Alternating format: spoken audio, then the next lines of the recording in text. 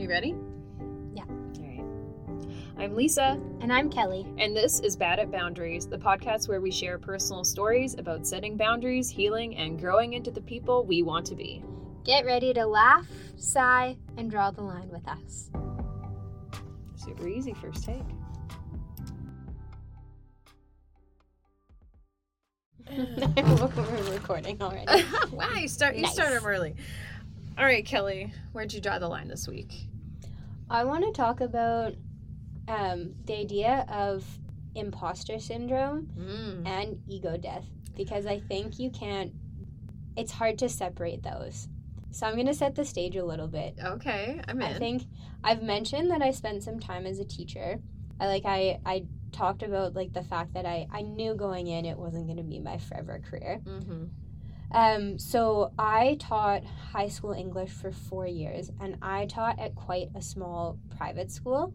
Mm-hmm. So we were part of an international organization, so all of the schools were provincially certified or certified where they were located. Mm-hmm. But there were schools all across North America, in the Caribbean, in the UK, in New Zealand, in Australia, and it was small. So in those 4 years, I went from covering a 1-year mat leave Mm-hmm.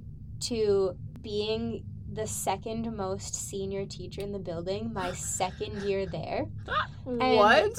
For those of you that might not know this, in Alberta, when you graduate with a Bachelor of Education, you have an interim teaching certificate. It's like the equivalent of a GDL. You have to teach for 2 years and then get assessed to get your permanent certification. What?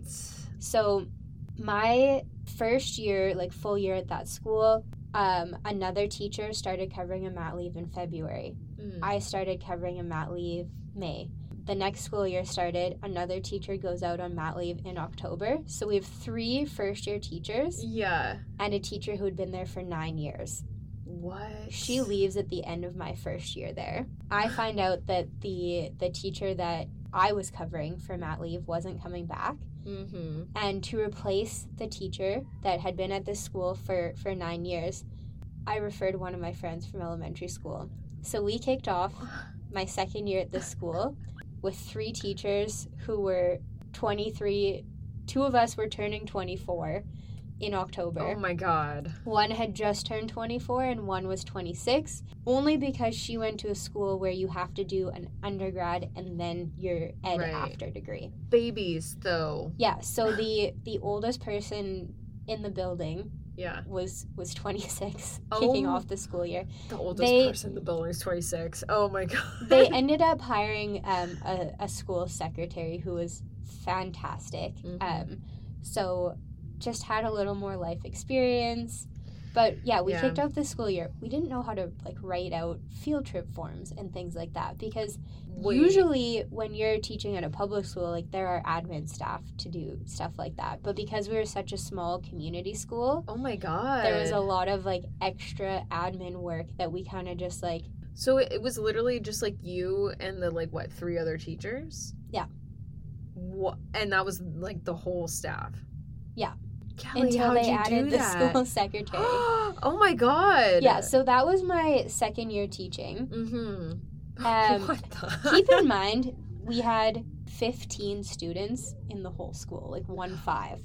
Oh, okay. We were teaching on Zoom before it was cool, so that second year, I ended up getting certified in BC as well, so I could teach over Zoom and add a couple extra students to my classes. Like previously, they'd been blending grade levels, but with technology advances, they could have students from different provinces and different cities be in the same class. So wow. If I was teaching like grade 10 English, I would have the kids or students from Edmonton and Calgary for sure, sometimes Abbotsford. By my 3rd year, I was certified in Saskatchewan as well. Oh my God, Kelly. Teaching kids from all over. And I was running the Canadian branch of the student leadership team. So it was only 30 students, but it was Canada-wide. So that's crazy, Kelly. There was no on-the-ground organization. And I feel like anyone who had to adapt or work from home knows that with Zoom, you lose casual interactions. Like, people can't wander into my office, so you have to have regular, structured meeting times. And I didn't run the meetings. I left that up to the students who crushed it. Wow. It's student leadership. Like, I would have been doing them a disservice if I didn't give them some autonomy. Yeah.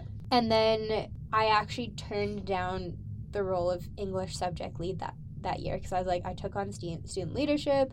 Like, I was in student leadership when I was in high school, but that was a minute ago. And there's some different considerations when it's more, there are virtual activities being considered. One of the events, this is a dilly-dally, was a Battle of the Bands on Zoom that some of the parents were convinced would be phenomenal to do live. And I was like, absolutely not. No. The sound delays would just not give the students the due credit. No. So we compromised. The students they submitted like MP3 recordings. Oh my God. So they could like send their best take. Yeah. They had lots of time to work on it, like any big homework project. Oh my God. They could practice, record, fine-tune, submit it. This is my dream working. But we still did live performances. We just like knew that it was for fun. And it was to give them a chance to perform more than to like really be able to judge the like the audio quality. Yeah, that's not the important thing. Yeah, especially because like different campuses had like different speeds of Wi-Fi depending if you were like in a city or like more rural. Yeah. But I did end up taking on the English subject lead role my 4th year, wow. which I think about this a lot. I probably should have said no again because I already knew I was going to leave at the end of that school year. I started taking online classes my 3rd year there as kind of a way to bridge like an education degree with like getting some more like business courses, because teaching has a lot of soft skills that translate well. Oh, absolutely. I just have an ESL teaching certificate. I use those skills every single day. Yeah. Like, but those strategies of learning to talk to people are so valuable. But at the time when I was kind of planning this exit, I was like, I need to stack my resume. I need it to look so good. And now looking back, I'm like, this looks like an inflated resume. Like, oh, yeah? I feel like any experienced teacher looking at this was like, you were English subject lead as a 4th year teacher. Yeah. How many options were there to choose from? Like, how big was this pool? Was it a competitive role? Yeah. Part of why I got picked was I was willing to push back when books got banned. Oh, God. In the middle of me teaching them. So. Whoa. Wait, what book? What book got banned that you were in the middle of teaching? King Lear. And we had to replace it with Hamlet, which if there's anyone listening that knows those 2 plays, I still do not, to this day, like, don't have an answer for why they decided Hamlet was a better fit than King Lear. Anyways. Okay. But we were in this unique situation where there was, like, community input from the parents of our students, and then there was also, like, the educational director.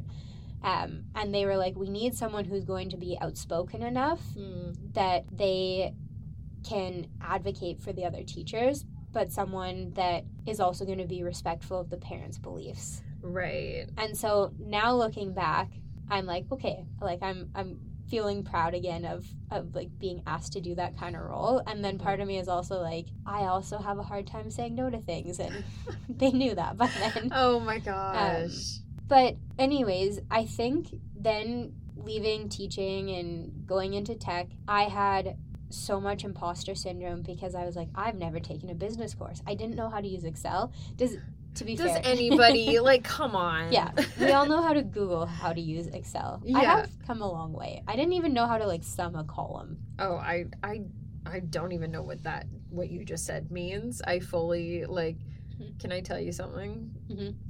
It should be a secret, but now it's going on the podcast. So I severely broke a spreadsheet, like, my last day, and I just didn't tell anyone. Oh, no. I don't know what I did, but I was finishing up my expense report, and, like, it's my last day, so it's like, I gotta get this in today.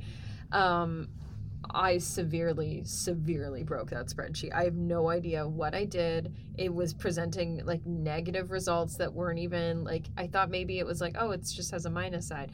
I don't know what I did, Kelly. I severely broke it, and it's the one everybody uses in the entire company for all their expenses. And then I just left. Did you try to fix it, or did you just leave it broken?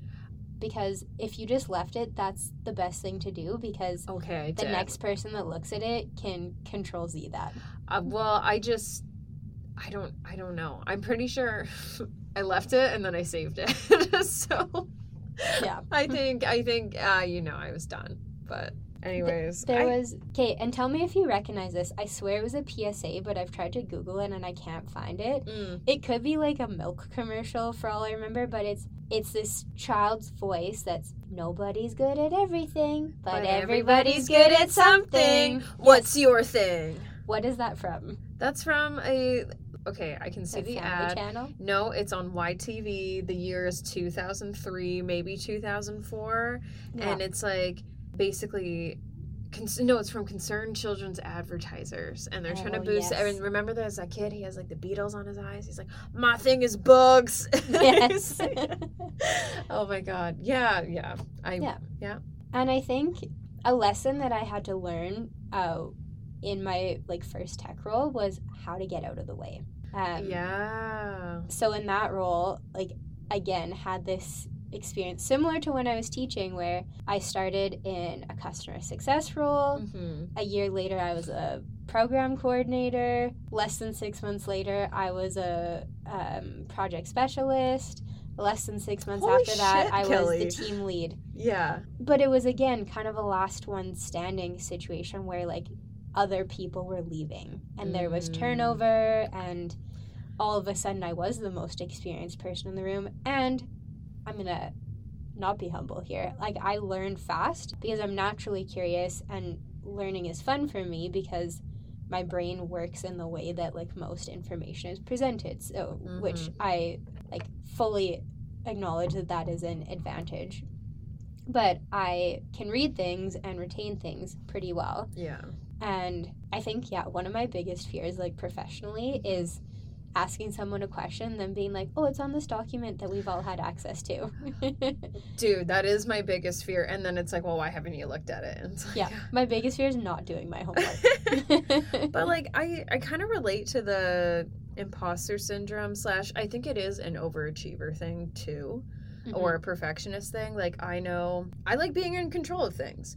Things work better when I'm in control. That's just how it works. For me, for the people around me, it's working in this podcast. Like, I'm aggressively refusing to hand over any information to you for some reason. And so far it's working. Yeah. Haven't burnt out yet. But like, that happened to me at my old job where I kind of came in, and it was my first job after COVID, and I was eager to do a great job, and I did. And then all of a sudden I was getting like too much like work on my plate, like to a point where it was like, no, like a human being can't sleep and also get this work done. Like that, it's just not possible. And what ended up happening was my boss quit, and then all of a sudden there was all this pressure for me to step into his role and be the head of the marketing department. And I was like looking around being like, I'm on a temporary contract. I have been here less than 6 months. How am I the head of the marketing department now? Like, this makes no sense. And I think sometimes it can be a situation where like the right people aren't in the position, so it does just kind of turn into who has the capacity to take this on. But also, I think if I had gone for the marketing manager job, I think I would have done great because of like my skill set. So you almost can't let the circumstances of how things fall into your lap like make you feel like for some reason you didn't earn it. Because if you hadn't earned the job, like, they wouldn't be asking you for it. They would have to be insane to ask you for it, you know? Yeah.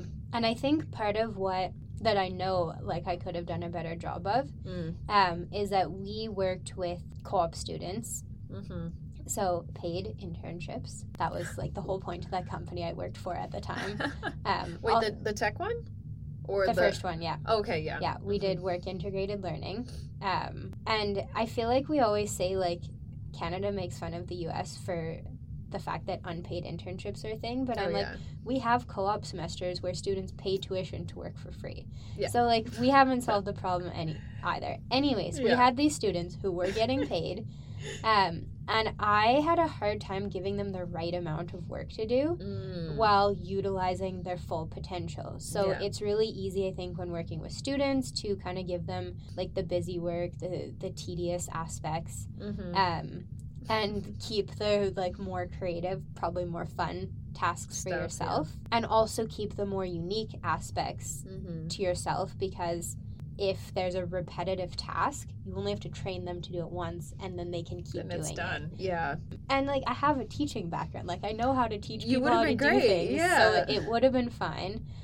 So my first summer working with a co-op student, like, aggressively underutilized her. And she is so smart and is doing so well and thriving. I feel like, I'm sorry I didn't believe in you. Because that's sometimes what it can feel like. Like, somebody doesn't believe in you if they aren't giving you any work. Yeah. And I did write her a pretty good reference, so I hope that helps. It's fine. But yeah, the next summer, we had a co-op student that had worked with someone else returned and ended up on my team. And because we knew each other, she could be like, we can do more than this. And I was like, oh okay. Nice. And I shouldn't have needed to be told. But one, good for her for, like, speaking up to a manager and being like, we want stuff that's, like, a little more exciting. And I was like, great. So a lot of projects that we had kind of started brainstorming on but didn't have bandwidth to execute, we were like, oh, let's give that to these students and see what they do with it. They fully owned that for the rest of the summer because they presented it to us, and I was like, great, we're doing it just like you said. Like, I'll add some tweaks just because, like, from the subject matter expertise, and then we'll get this, like, up and loaded. And I think one of the benefits to, like, working on Zoom is that it's really easy to just share your screen and have people, like, follow along with what you're doing. Yeah. One of the downsides of Zoom is that, like, if you're in person, you get to listen to all the conversations around you, and sometimes you get a more well-rounded picture of what's going on. Yeah. And this is something we learn in teaching all the time. There's this cliche that's like, you don't want to be the sage on the stage, you want to be the guide on the side. Yeah. So teaching pedagogy is shifting to be like, it's your job to empower people to know how to learn and know what they need in their environment to learn well and know how to ask for that. So teaching people how to feel confident and how to advocate for what they need is going to take them further in life than teaching them how to memorize paragraphs from a book, especially now that Google is in everyone's pocket. Oh my God, yeah. And I feel like part of being a good teacher is trusting your students, like making it clear that, like, the expectation is not perfection. The expectation is that we collaborate on this, and that you have enough faith in yourself to come up with the answer without me needing to tell you, or, like, think your way around an answer or improve on something. Like, it all kind of comes down to confidence, whether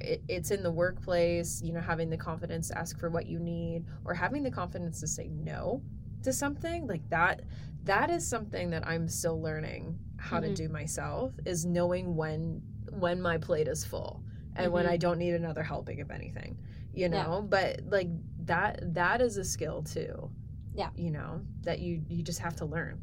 Yeah, and I think just knowing when to let go of things. So I think it's really easy to get attached to things that you launched. But sometimes there needs to be fresh insight for things to stay good, because you need innovation. People have, I don't want to say short attention spans, but it's like people don't want to hear the same thing over and over again. Like, they want to be delighted. So I think making sure that there's room for people to, like, speak up, and making sure you have a variety of, like, opinions and experiences. I had a really cool experience once where I was part of the team interviewing my future manager. Oh my God. Which, again, I felt like an imposter, because I was like, how am I supposed to assess this? Like, this is someone that's supposed to come in and assess me. Get me to do better. Yeah. But the advice I got was like, well, figure out, like, would you be excited to learn from this person? And then, like, ask some questions based on that. And there was lots of support. Like, I didn't even have to write all my own interview questions, it turned out. Mm-hmm. So that was nice. But one of the people we interviewed, and I'll fully anonymize this just for privacy, but they mentioned that their management style was creating an environment where they could learn as often as they taught. Oh, okay. And so, like, immediately that person has my vote. Yeah. Well, that's what you want to learn. You want to have somebody in a position who you can be like, hey, let me teach you something, and they're receptive, you know? And I've been in unique positions where I've taught people who are younger than me and less experienced. I've also trained people on something specific when they are people who are much more experienced than I am. Right. So I think it's also remembering that nobody's good at everything, but everybody's good at something, and like owning your something and not trying to fake that you can do everything is a good lesson. And I think learning to let go of things, learning where your expertise lies, and figuring out like the balance between those and setting those boundaries and sticking to them actually made me way more confident. So being able to say no, or say like, I think maybe I'm not the most qualified person to do this, especially if you can like suggest another teammate and be like, I know that this person is much better at like this or has the skill set that I just don't have, like Excel spreadsheets or some of those organizational things. I'm like, I know my limitations, but at the same time, like, figure out where you want to grow and make sure that you're giving yourself like a little bit of a stretch goal sometimes as well.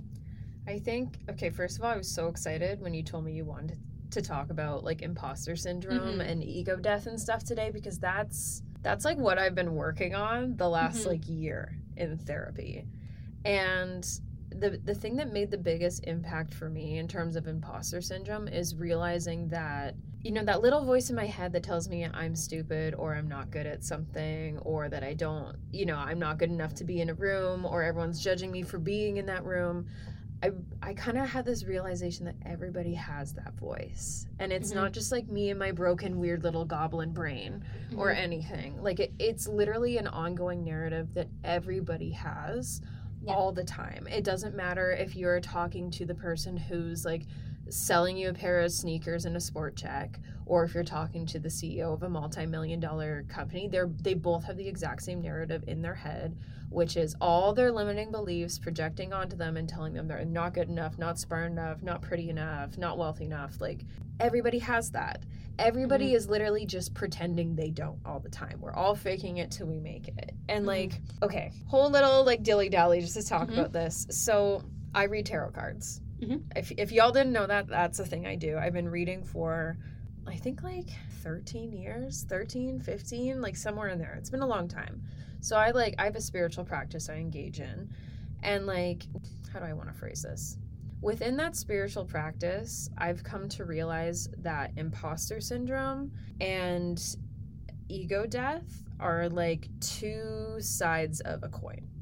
They're very closely linked. And what links them together is the fact that they both prey upon your limiting beliefs that you set upon yourself. So like, for anybody who doesn't know what a limiting belief is essentially a story that you tell yourself that you believe is your truth. To give you an example of that, I have this friend, I'm not going to say his name, but basically, like, we grew up here in Edmonton together, and for as long as I can remember, he's been like an fucking nightmare to drive anywhere with. And first of all, he will never drive. Like, he hates driving with like his whole being. And every single time you're like in the car with him, he's like crazy about like backseat driving. Like, he's like always correcting how you're holding the wheel. He's like always like checking the mirrors for you. Like, one of those people, like, okay, like, you're good on this side, so like whenever you're free, oh, you're not free. Like, one of those people, just like totally backseat driving. I've been in the car with him when he's had a panic attack before because like the traffic is too intense. And like for years I was just like, so it's a control thing. Hold on. Okay. Hold on.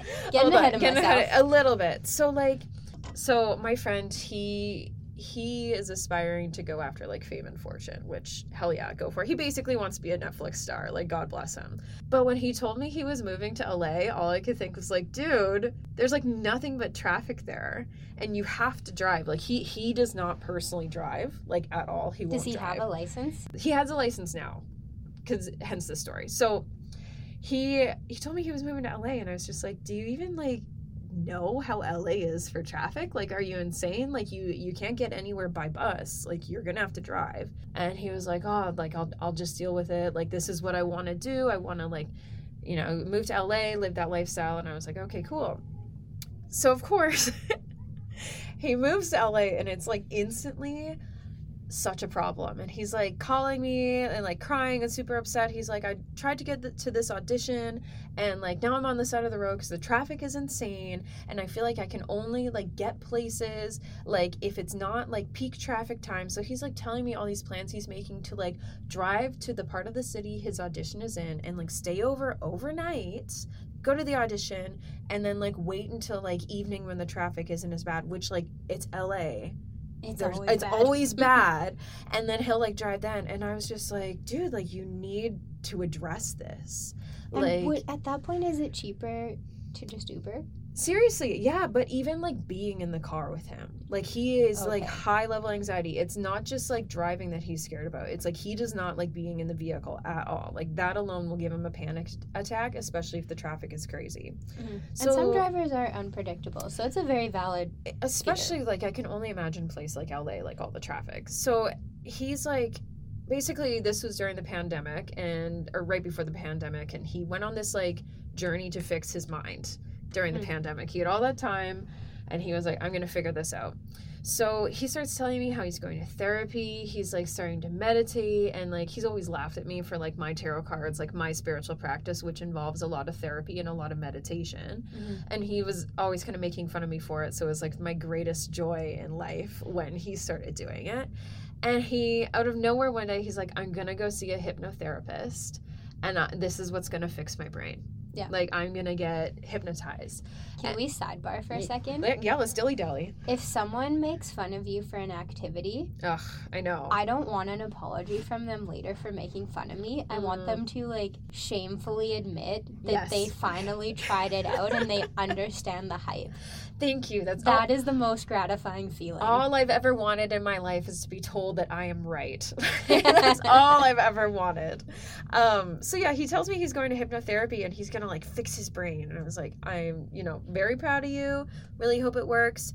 And he starts telling me about the like hypnotherapy session, and the guy's like, basically they're starting off with this is your fear to drive, and we're gonna like trail this all the way back, because like he's never known why it's freaked him out so much. Like I can't tell you how many times I've been like screaming at him like, why are you like this? Like, you need to calm down. And he never really like talked about it with me or even like addressed it in any way.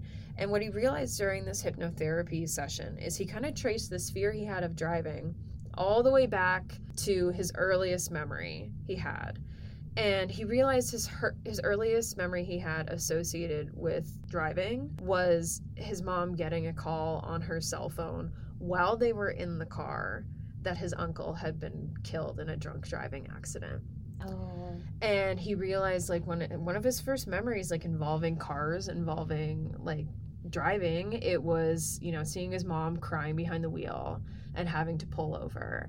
And I did clear, like, I'm okay to say all this. And, then having to go to his uncle's funeral. And he was quite young when all this happened.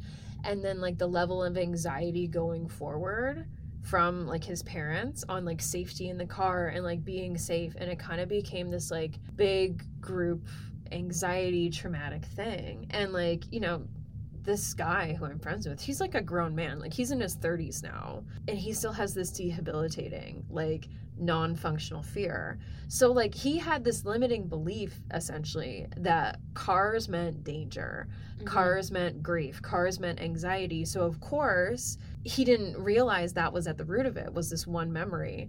And through hypnotherapy, he was kind of like, oh, that's just all related back to like this one moment. And like, as a full grown man, I know every time I get in the car, I'm not going to die, because every other time I've been in a car, I haven't died. So like, that's not true for me. Getting into a car does not mean death. Like, that's not true. And he was telling me, like, as he like went through the session, he kind of like had this moment where he experienced like a mini ego death. Do you know what an ego death is, like in a spiritual sense when I say that? Okay, if you don't know, basically an ego death is a loss of attachment to your current body, circumstances, and experiences. It's also like an ego death can be triggered by a sudden detachment from an overarching limiting belief. So he kind of had this moment where he was able to separate himself from this trauma that was like really impacting his life, his career, like everything. And he was telling me, it's like he just saw himself as this expression of just learning across experiences, just, you know, a collection of experiences that triggered fear, love, some sort of emotion. And he was really kind of like left with this very broad, expansive, empty feeling. And it only lasted a moment, but he was just like, the relief I felt to be like, oh, but none of it mattered. Like, none of it really, truly matters, because it only mattered because I was putting all this emotion on it. Once the emotion is gone, the meaning's gone. So it was like he came out of that hypnotherapy session and he just felt, he had only fully detached for a moment, like fully separated from himself, but he was like, it's like being reborn again and being like, oh, that's the, like, why I am the way I am. And it was like he just like had this huge release. So like, to me, the ego death, like a full ego death where you're fully like completely separated from your experiences, your society, your community, like none of it matters. I don't think you can be that way and function as a human in society, because you need to care about the people around you. Like, it's an instinctual thing. Yeah. You know? Apathy would be like a mental health red flag for me too, if that was like a sustained way of that someone was surviving. Yeah, it's just you, like, all animals, and humans are animals, have a drive to survive. They have fear built in to like keep them surviving. Once you detach yourself fully from like any possible fear, like, and I know a couple people like this who are like big in the spiritual community who just like fully are like, yeah, I'm just like a bunch of stardust in a human body and nothing I do matters, and like the or the people who are like, this is all a simulation, so like nothing I do matters. Like, that I think is almost like, I want to call it toxic spirituality, where you're just disconnected. Lack of accountability. Yeah, you're disconnected from reality and no longer participating. It's like, okay, yeah, like nothing has meaning to you, but your apathy is hurting the people around you, which again, you don't even care because you're like, this is all a hallucination or whatever. But I also think on the flip side, it's important to understand that not everything is going to have like the butterfly effect, where a butterfly flaps its wings, there's a tsunami on the other side. Yeah. But recognizing that we contain multitudes and there are many different elements that make up someone as a person, I think that allows you to kind of soften towards yourself if you make a mistake. So if you make up in one area of your life, like, you still know that there are other things that you're good at. Yeah. Maybe there's some things you need to work on and you need to learn and grow, or sometimes unlearn like previously held beliefs. Yeah. But recognizing that you can be learning and growing and doing a good job and messing up all at the same time. Yes. And you should be doing all that. Yeah. Like, that's kind of, like, in my opinion, the point. We're here to learn. We're here to have some fun. Like, make mistakes, get messy. And I think in terms of what you were talking about with imposter syndrome, I think kind of using that tiptoe towards the ego death of whenever you are feeling inadequate in some way, like, yeah, sometimes you will be inadequate. Absolutely. But other times it's like, now hold on, pause. This fear I'm feeling, this anxiety, let's sit with it for a while. Can I think of another time that I felt this way in my life? Can I think of a time earlier than that I felt that way? And I think sometimes when, you know, we're really speaking down on ourselves, it's almost like handy to be like, I know Hunger Games is big right now, so I will make a Hunger Games reference, but like real or not real? Like, is this a real fear that I'm having right now? Or is this feeling just a projection of all my other learned experiences and anxiety that comes from that learning? You know? Because sometimes the anticipation is more impactful than the actual event. Absolutely. And there's definitely exceptions, but I also think a lot of the time what I'm most nervous to do are the things that are the best for me to do, because if you're always sticking to what's easy, maybe you are trying to perfect the way you do a certain thing, and that's fine too, but often the way to get better at something is to become like a more well-rounded individual and learn something new that is adjacent. But learning is never a straight path. Like, you're not gonna, it's not climbing a ladder, as much as it would be nice if it was like one step after another.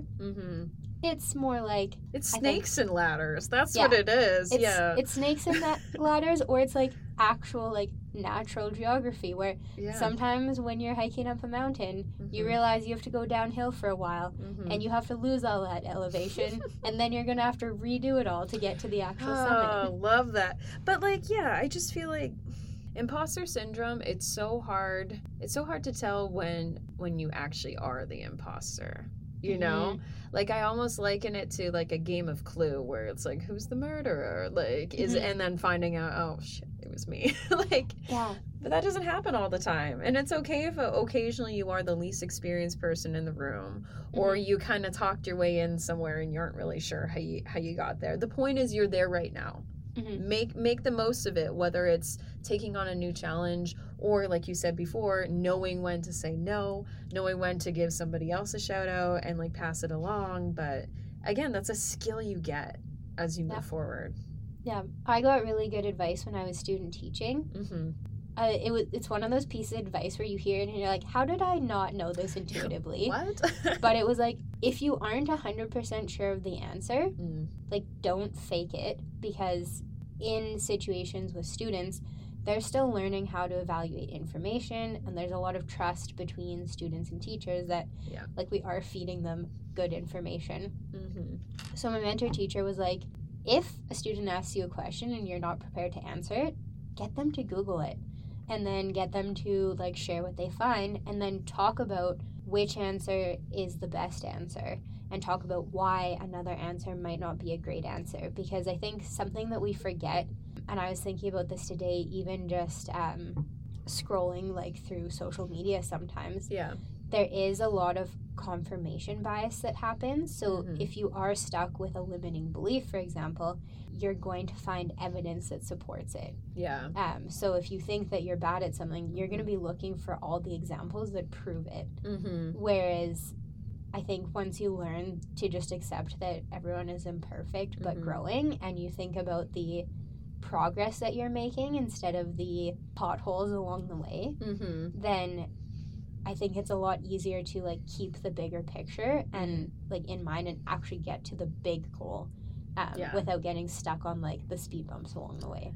I listen to this song every morning, and I have been doing it every morning for a year, and it's called Making a Move by Lady Bree.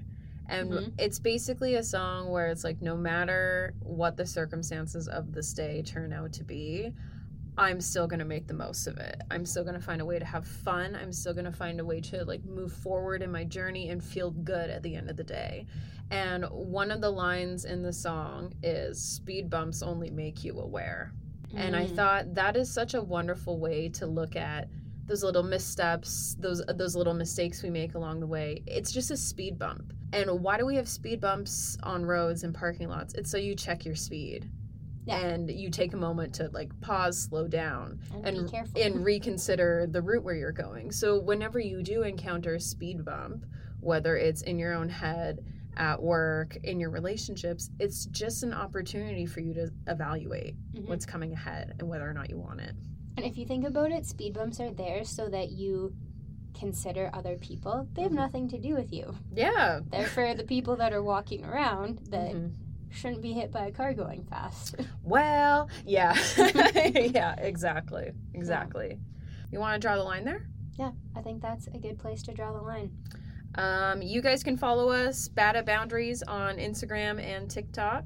You can send in a submission. Yeah, you guys, badatboundaries.com, submissions tab. If you want our advice or need help setting a boundary, hit us up there.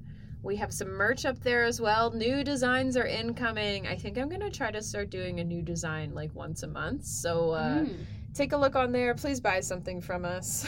Yeah. It would just be cool. Yeah, we can match. Yeah. Oh my gosh. Okay. And you can follow me on TikTok at Littlest Beer.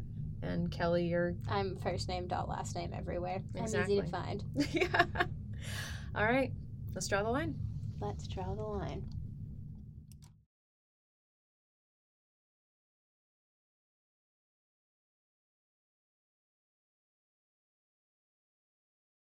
Bad at Boundaries is a podcast created by Lisa Hennig and Kelly McGillis.